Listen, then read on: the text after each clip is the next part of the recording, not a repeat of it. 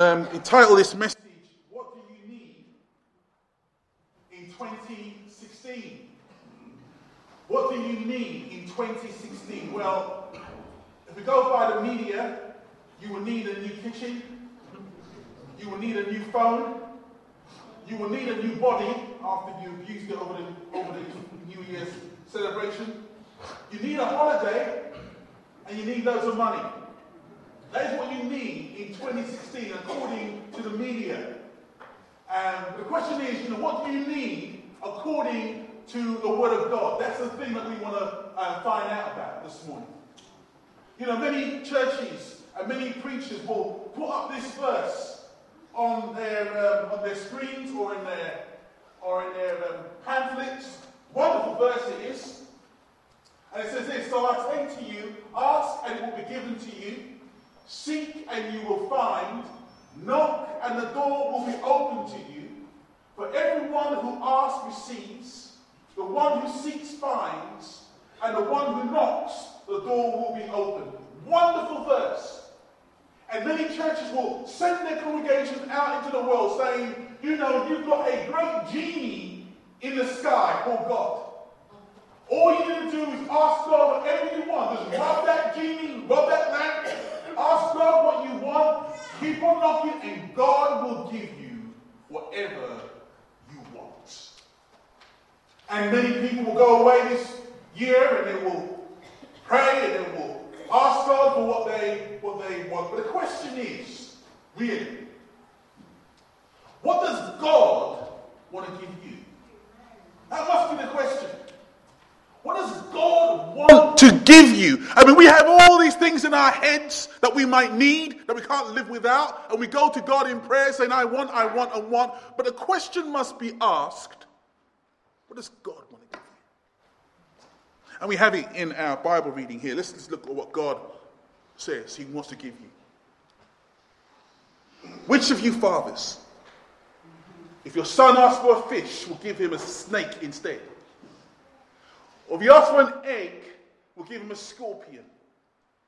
If you then, though you are evil, know how to give good gifts to your children, how much more will your Father in heaven, here it is, how much more will your Father in heaven give the Holy Spirit to those who ask Him?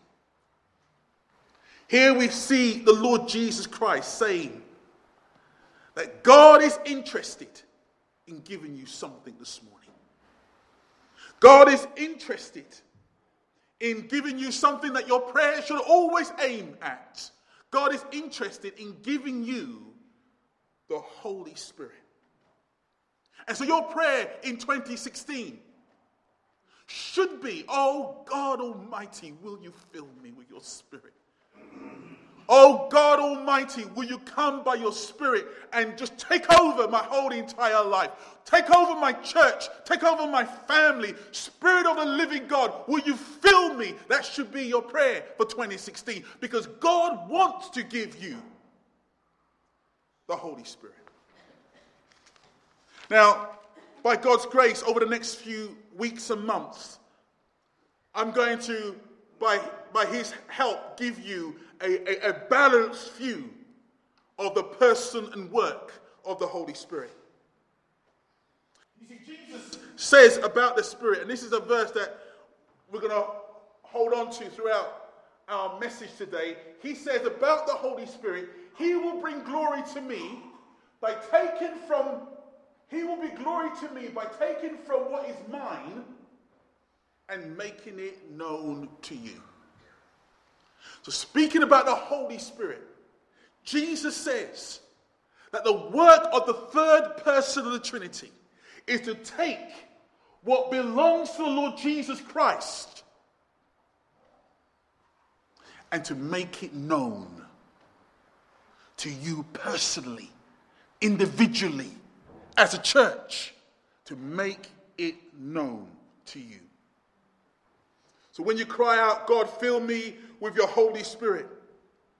When you cry out to God, Lord, take control of my life by your Spirit, You're asking God Almighty to begin to show you or to give you the things that belongs to Jesus Christ. And so 3 things that I want to say about that this morning. The first thing I want to talk about is your greatest need. Your greatest need. I don't know about you, but sometimes when I walk through the market, I see this man standing behind a counter, and he's got all these chopped up pieces of fruit and vegetables all around him. And as he has all these chopped up pieces of fruit and vegetables, he's trying to sell this gadget, saying, you need this to chop up your fruit and your vegetables. And every time I walk past him, there's no one really standing around there because nobody really needs what he's selling. But I did get caught out once. I was in Walthamstow. I was walking through, and there was this guy selling this revolutionary Hoover. And I stopped there and I was looking, and he had a bowling ball next to him, and he had this Hoover. Look how powerful this Hoover is, he says. And he picks up the bowling ball. And I thought, that's pretty impressive. So I bought one. It still doesn't work today. It's in my cupboard. And I thought I'd been done. Always buying things you don't really need. But the Holy Spirit's job is to show you your greatest need. You know, my brother, he's a few years older than me, was diagnosed with a serious diabetic problem before Christmas. It was so serious that the doctor said that if he doesn't go straight away to the hospital, he can fall into a diabetic coma and may never wake up from it. Being a man, he turned around and said, well, I don't need to go to the doctors. But he said, no, go straight to the hospital. He went to the hospital and they said that within hours, he could have been in a diabetic coma. He needed a professional to tell him that he was sick, that he was close to death. You know, the powerful work of the Spirit of God is to waken you up to your desperate need. To show you that you're standing at death's door. Any moment that door could open. Any moment you can slip into a lost eternity. Any moment you can find yourself standing in the presence of God. And the Holy Spirit's work is to show you that you need the Lord Jesus Christ. In fact, your sin, the Bible says, has separated you from God. And so often we turn around and we don't think about it. We carry on our lives and we think we're okay. But the Spirit of God will make the Word of God come alive to you. And look what it says in Isaiah. But your iniquities have separated you from God. Your sins have hidden his face from you so that he will not hear. And I want to tell you today, my friends in this church, that the Spirit of God needs to and wants to come upon you in such a wonderful and powerful way to waken you up so that you may see your need this morning. No matter whoever you are, you could be a preacher like me at the front or sitting at the back of the church this morning. We all need to know that the sin that is in us separates us from the living God. Now I want to say that in this generation, in 2016, I want to say that our generation is fast asleep. Fast asleep. My wife tells me that when I sleep, the house can fall down around me and I still wouldn't wake up. In fact, I can sleep on a clothesline, she says to me. Dead to the world when I fall asleep. But the problem is, spiritually, this generation is asleep. What's going on in our society, what's going on in our churches, whether you're in church or out of church, we don't realize how much sin is in our world today, how much sin is in the church today, how much sin is separating men from God today. We don't even realize Just how much wickedness is not only outside in the world today, but actually in the house of God. And it's the Spirit of the living God that needs to come upon this church and to cry out, wake up, wake up, wake up in 2016. Because God is not pleased with the sin that dwells in so much of the house of God. And in 2016, Jesus cries out and he says, how much more will my Father give the Holy Spirit to those who ask him? And when the Holy Spirit comes upon you, you will begin to realize, oh God Almighty, I need the Lord Jesus Christ. I can't live without him. I can't come to you because there's a barrier. Sin is there within me. And Lord, I need that sin dealt with. And when you come into God in that way, then the Spirit of God has visited you. When you come with those words, then the Spirit of God has come upon you because he shows you your greatest need. And your greatest need to deal with the sin that is in your life. That's the first thing I want to say. But also, the second thing I want to say about your greatest need, I want to also look at your greatest friend. Your greatest friend. You know, Jesus has come to be the friend of sinners. That's what the Bible says. I've told you that your greatest need is that you've got sin in your life. There's sin in this world, wickedness. But I want to tell you that the Bible says that Jesus Christ has come to be the friend of sinners. Some people have said, well, I can't come to Christ because I've done so many bad things, so many wicked things, I cannot come to Christ. I prayed with a man last year, I prayed with a man who comes to our Thursday meeting, a man who's been in prison for 20 years for armed robbery. That's how long he served, round about 20 years. I think it was a bit more than that, for armed robbery. And this man was given a release date. And he said to the prison wardens, you know what, I don't want to be released, I'd rather stay in prison.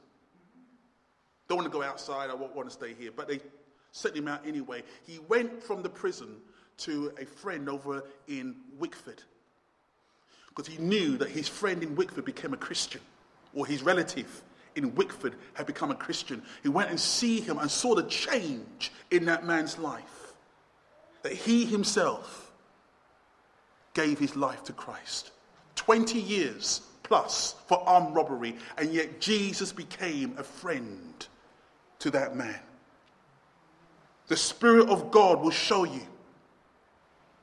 that Jesus is a friend to sinners. Do you know there's good sinners and bad sinners? You know, the good sinners are the ones who say things like, you know, I love my family. I pay my taxes. I keep the law. I'm a good neighbor. I drive according to the speed limit. They're good people. They're not all in prison, you know, in armed robbery offenses. No. Most sinners are out of prison and they are obeying the law like everyone else. They're good people. And yet the Bible says that they still are separated from God. They're sinners. Look what the Bible says. When the teachers of the law, who were Pharisees, saw him, that is Jesus, eating with the sinners and tax collectors, they asked his disciples, why does he eat with tax collectors and sinners? On hearing this, Jesus said to them, it's not the healthy who need a doctor, but the sick. I have not come to call the righteous, but sinners. You see, the work of the Holy Spirit is to show you this morning that Christ can come to you where you are. No matter how much you rejected him, No matter how far you've gone away from him, whether you classify yourself as a good sinner or whether you classify yourself as an evil, wicked sinner, whatever classification you give yourself, Christ, and the Spirit wants you to know, Christ is a friend of sinners. But not only is he a friend of sinners, the Holy Spirit wants you to know how much he loves sinners. I want to stop there because the love of Christ is absolutely amazing. When I was in Sunday school, we just sing this Sunday school, the Sunday school song as a child, and it went something like this, Jesus' love is so wonderful. We just sing this song all the time. Didn't really know what we were singing. The actions were good though. Jesus' love is so wonderful. Jesus' love is so wonderful. Jesus' love is so wonderful. Oh, wonderful love. So high, you can't go over it. So wide, you can't get round it. So low, you can't get under it. Oh, wonderful love. Just sing that song because the actions was great. But I want to tell you the theology in that song was wonderful. Because the love of Jesus Christ, the Bible says, is indeed wonderful. That you cannot beat the love of Christ. In fact, Paul was so filled with that whole understanding of the love of Christ that he writes these words. Who can separate us from the love of Christ? Shall trouble or hardship or persecution or famine or nakedness or danger or sword? For I am convinced that neither death nor life, neither angels nor demons, neither the present nor the future, nor any powers, neither height nor depth, nor anything else in all creation will be able to separate us from the love of God that is in Christ Jesus our Lord. Let me tell you something, my dear friends. It will take the Holy Spirit to make you understand just how much God loves you. For the Holy Spirit's work is to take what is Christ and to make it known to you. And he loves you with a great, wonderful joy. He loves you so much, the Bible says, that he will never leave you alone. Never leave you alone. The psalmist had a vision of that himself. He cries out, where can I go from your spirit? Where can I flee from your presence? If I go up to the heavens, you are there. If I make my bed in the depths, you are there. If I rise on the wings of the dawn, if I settle on the far side of the sea, even there your hand will guide me. Your right hand will hold me fast. What a wonderful hope for 2016, hey? That the love of God is so great, so wonderful, he would not let you go. Now, I want to tell you, it's the Holy Spirit that gives you understanding of that love. Not an intellectual understanding, but the Holy Spirit come upon you. When you cry out, oh God, fill me with your Spirit, he will begin to fill you and give you an understanding that God loves you.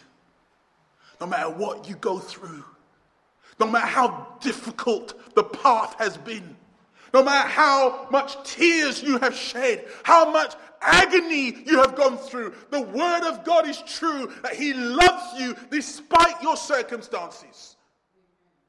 He has a love for you. And to understand that, you need the Spirit of God. Because once the Spirit of God comes upon you, you understand how much he loves you. You will not just turn around and go on your own way, doing your own thing. Once you understand that the Spirit of God comes upon you and he loves you so much, you will not just turn around and say, well, I can take it or leave it. No.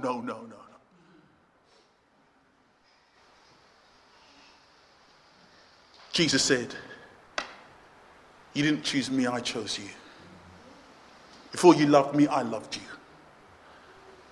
And he loves you with an everlasting love.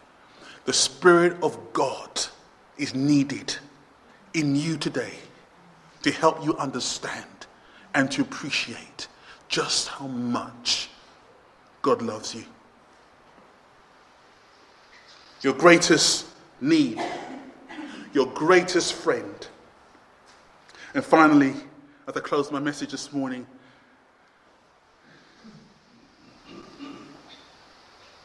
his greatest price. His greatest price. What is his greatest price? Well, the Holy Spirit, the Bible says, the Holy Spirit, when he comes upon you, when you cry out to him, Lord, fill me with your Spirit, he will take what is Jesus and he will make it known to you. The thing that he will take that is Jesus and make it known to you is the blood of Jesus Christ. That's what he'll take. The blood of Jesus Christ. Let me explain that to you. You see, the Bible turns around and in Hebrews says this. In fact, the law requires that nearly everything be cleansed with blood. And without the shedding of blood, listen to this, without the shedding of blood, there is no forgiveness. No forgiveness. And you may say to me, hold on, do you mean that God will be against me if there's no shedding of blood? Yes, I mean that. God will be against you if there's no shedding of blood. Do you mean that God's anger will be against me? Yes, God's anger will be against you. Do you mean that heaven will be barred and closed from me? Yes, I mean that heaven will be barred and closed to you. Do you mean that the same judgment that the Satan had, the same judgment that Lucifer had, I will have the same judgment? Yes, you will. Because the blood needs to be spilled, needs to be shed in order for there to be forgiveness. That being the case, I like what happens in Revelation. In Revelation, there's a time where John, the apostle, gets taken into glory and he sees a sight. Let me explain it to you. So stay with me, and with it I close. Let me explain it to you. John's now looking into glory, looking to heaven, and he says, I saw a mighty angel proclaiming in a loud voice, who is worthy to break the seal and open the scroll? But no one in heaven or on earth or under the earth could open the scroll or even look inside it. In other words, no one was able to do what God wanted them to do. So what did John do?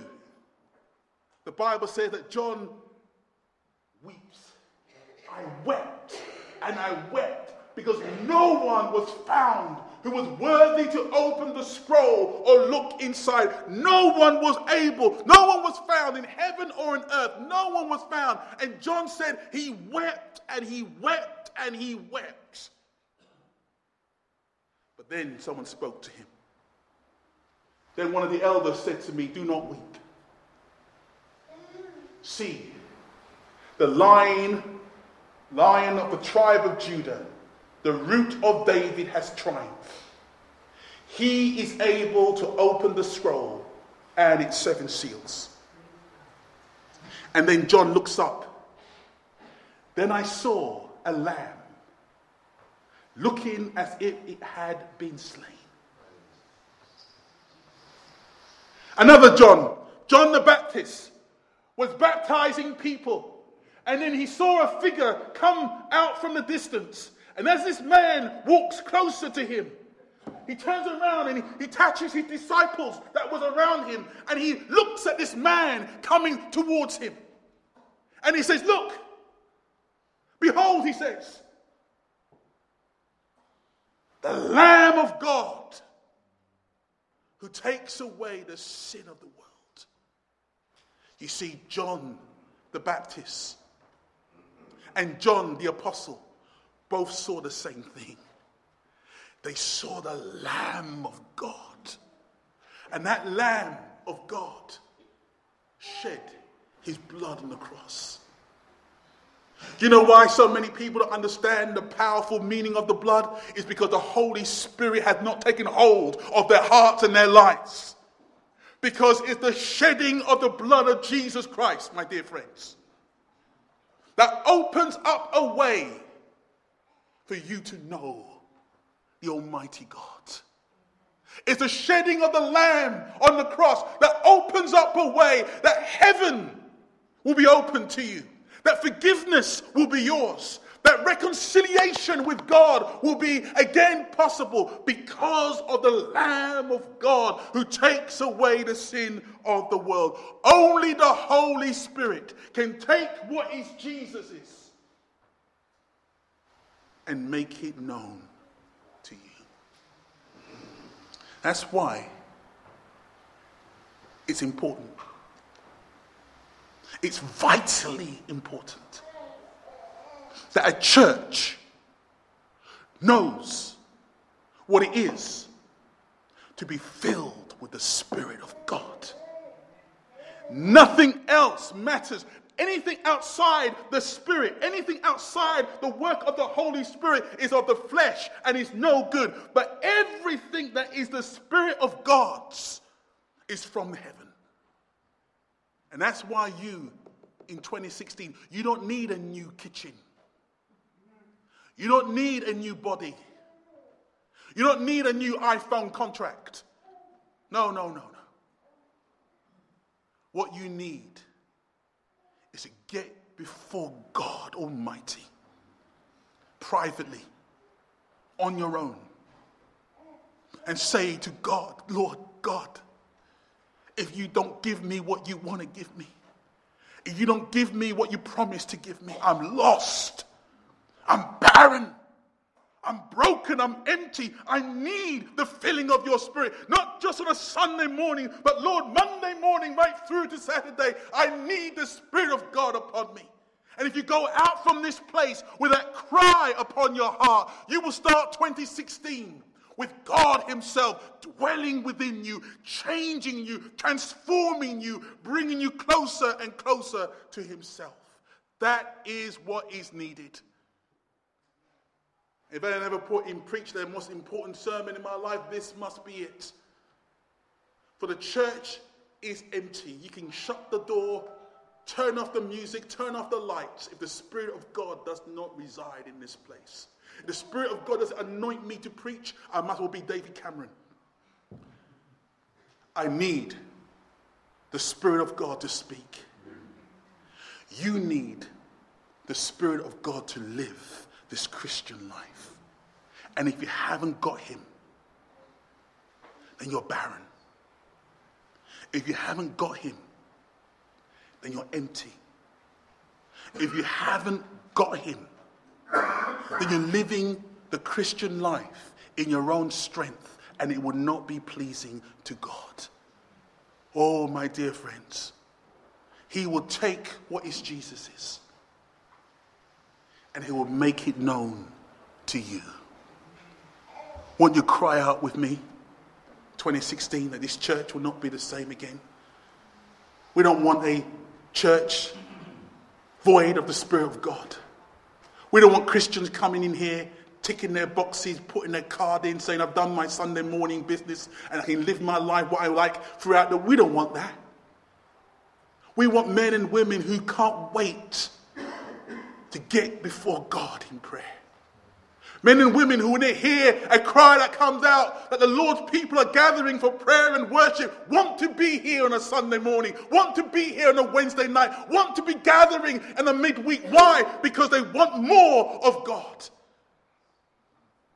We live in a day you can look around and there's societies everywhere. You can find bowling societies, snooker clubs filled, fitness centers filled. Every other society seems to have people wanting to be there. But when you come to the church of Jesus Christ, devoid of the Spirit, you have people really slow, not really wanting to be in prayer, not really wanting to be studying the Word of God, not really wanting to be gathering together. Well, why is that? Because the Spirit of God is lacking. Church, God is looking for people to rise up and to call upon him and to say, not in my strength, not in my physical ability, but in your strength, in your mighty power. How can you pray for the Spirit of God? You pray right from here, from the deepness of your heart. Your cry comes out, Lord God Almighty, fill me, fill me, fill me, oh God.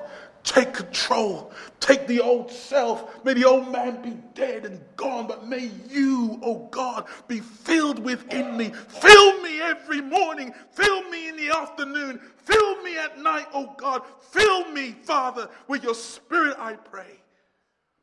And when a man or woman begins to pray that prayer, the old goes. And behold, God begins to create something new within you. Let's pray.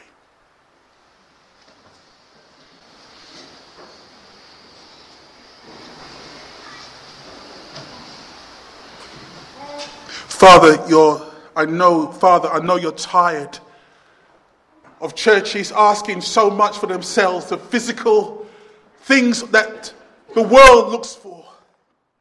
I know that you're tired, Lord, because people are crying out for what the world are crying out for. They're crying out for material things, oh God Almighty. I know, Lord, I know that you're upset, Lord, because no one seems to want what you want to give. No one seems to cry out for the thing that you want to pour out, Lord.